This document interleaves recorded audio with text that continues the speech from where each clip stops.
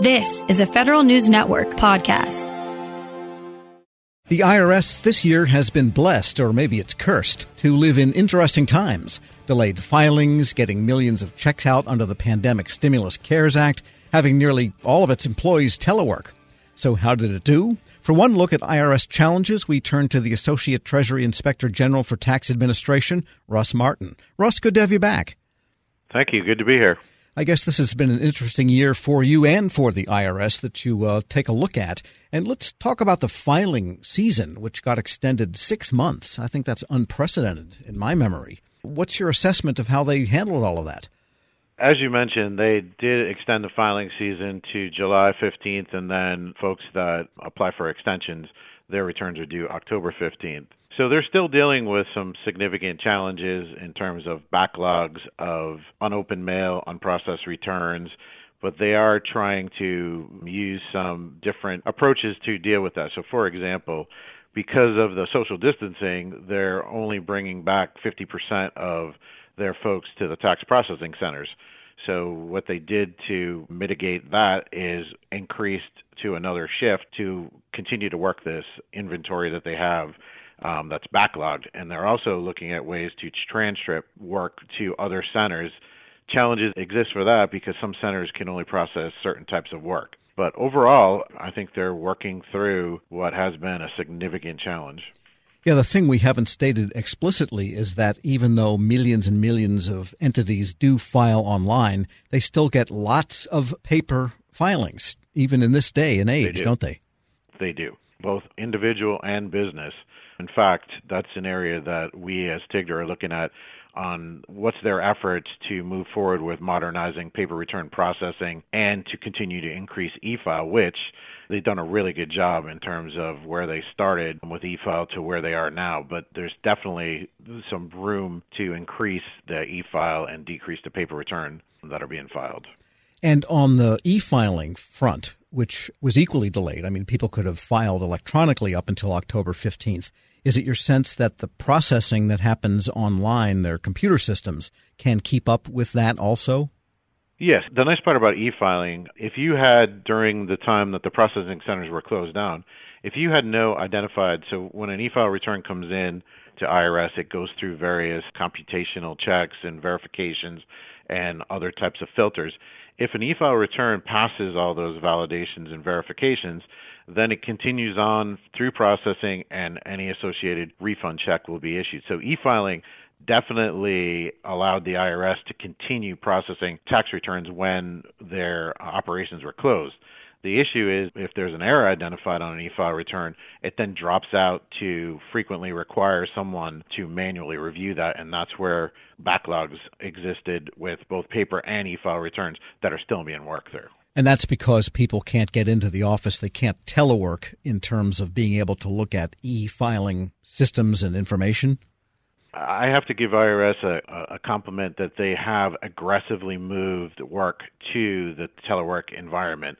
And they continue to do that. But when the whole pandemic hit, they were, I won't say in their early stages, but they did not have as many folks that were telework ready. So that requires equipment to be provided. It requires specific training, et cetera.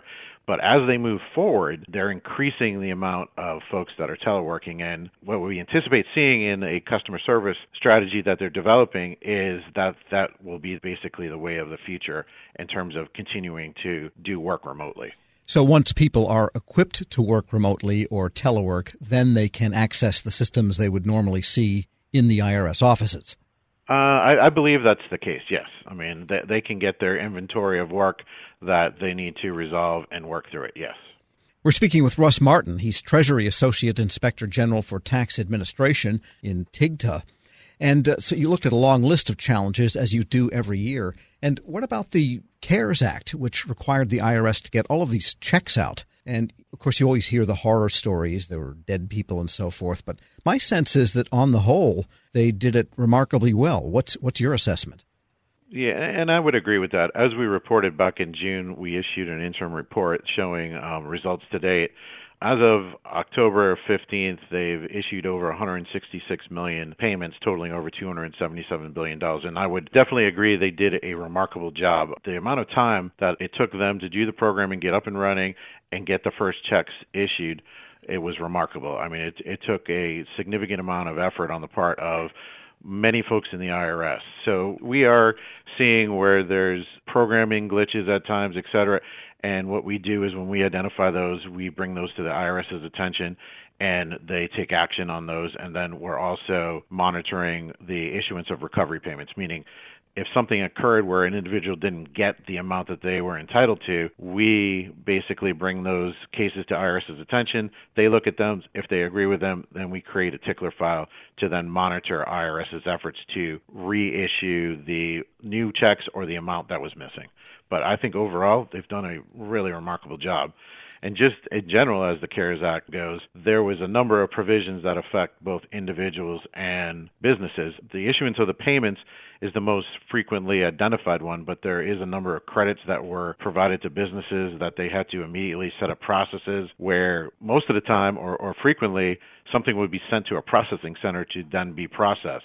Well, they had to develop new eFax processes, et cetera, to enable them to get the information in an electronic format to be able to work through those. So that's another avenue that I think they've done a really good job on. And, of course, they had stimulus payments as early as the Ford administration back in the 1970s. And the IRS is not fully modernized, but it has been on a continuous process of modernizing this system and that system over all these years. Would the work they've done, in your estimation, have paid off in their ability to respond to the latest pandemic and the latest stimulus programs from Congress? I would tend to agree with that. I mean, it took a significant amount of programming. I mean, this is not new to them. They've issued stimulus payments previously. So what changes is the specific criteria that is used to determine who's entitled to it, et cetera, and the parameters of income and all that. But I would tend to agree that they have a long-term strategy to continue to improve on their systems. And as you can see, in a recently issued management challenges letter that we published, that continues to be one of the challenges that we see, and we have a body of work around that, assessing IRS's efforts to address that challenge. Sure. And getting back to the COVID response, we talked about teleworking, we've talked about the CARES Act stimulus and other benefits they had to process, and the delayed season. Anything else that affected them with respect to COVID? Well, I would say that one of the other areas that we're looking at is at the time that the pandemic hit and they closed all their offices, well, they shut down a number of their customer service operations. So that's a big part of the work that we're doing in terms of identifying, okay, when you restart those, which they have, do they have all the same number of offices open, number of opportunities for individuals to get assistance, et cetera? So we're really working through that. And then, more importantly, or equally as important, under the Taxpayer First Act, they're required to develop a comprehensive customer service strategy. So we're taking a hard look at, okay, are there lessons learned here that you're building into your customer service strategy? And we are seeing that they are, in fact, building their lessons learned, telework, trying to get stuff in more of an electronic option rather than paper, moving payments to maybe to a lockbox rather than a processing center. So that's the kind of stuff that we're looking at in terms of, the hit they took on the customer service side of the house as well. Interesting. I think that's coming across at a lot of agencies, that because of adaptations they had to make to the pandemic, turn out to be pretty good changes to have generally and in normal times. And sounds like that's true of the IRS. Yes, I would tend to agree with that. I mean, we're seeing a renewed emphasis on digitalizing paper, getting forms submitted by eFax rather than sent in by paper, et cetera. So, yeah, we're seeing a lot of positives here, and giving credit to the IRS, they're also understanding that, hey, this provides a unique opportunity for us to maybe update or modernize our processes overall. And it's pretty impressive, I think. And in doing the work for this latest report, do you have any sense of the morale or esprit de corps that might be in the employee workforce that is scattered and nevertheless has these huge numbers of jobs kind of falling down on their heads? Yeah, I think in general, my audit teams do walkthroughs at the processing centers to talk to folks that are working there, and I think they're a pretty dedicated group of individuals that work extremely hard. that realize the importance of the work they're doing, and there is quite a bit of work to do. So I'm sure there's unique challenges for them as well, and the IRS wants to ensure the safety of those individuals that are at the processing centers. So trying to balance all that is a continued challenge. And I'm seeing talk about turkeys, and I've seen a few Christmas trees, which means the 2021 filing season is not far off. Has all this created a crunch for them for the next 6 months? Well, IRS does remarkably well dealing with stressful situations, but there's no doubt that the current backlog that they're trying to aggressively work through, as well as planning for, for example, the economic impact payment requires them to change their tax forms so an individual can report that on it. It also requires them to change programmings to basically do a reconciliation. So, for example, when someone files their tax year 2020 return, if they are entitled to more of the economic impact payment, that's where that reconciliation will take place. So there's a great deal of work that they do normally, and then there's additional work that needs to be done for the uniqueness of this upcoming filing season.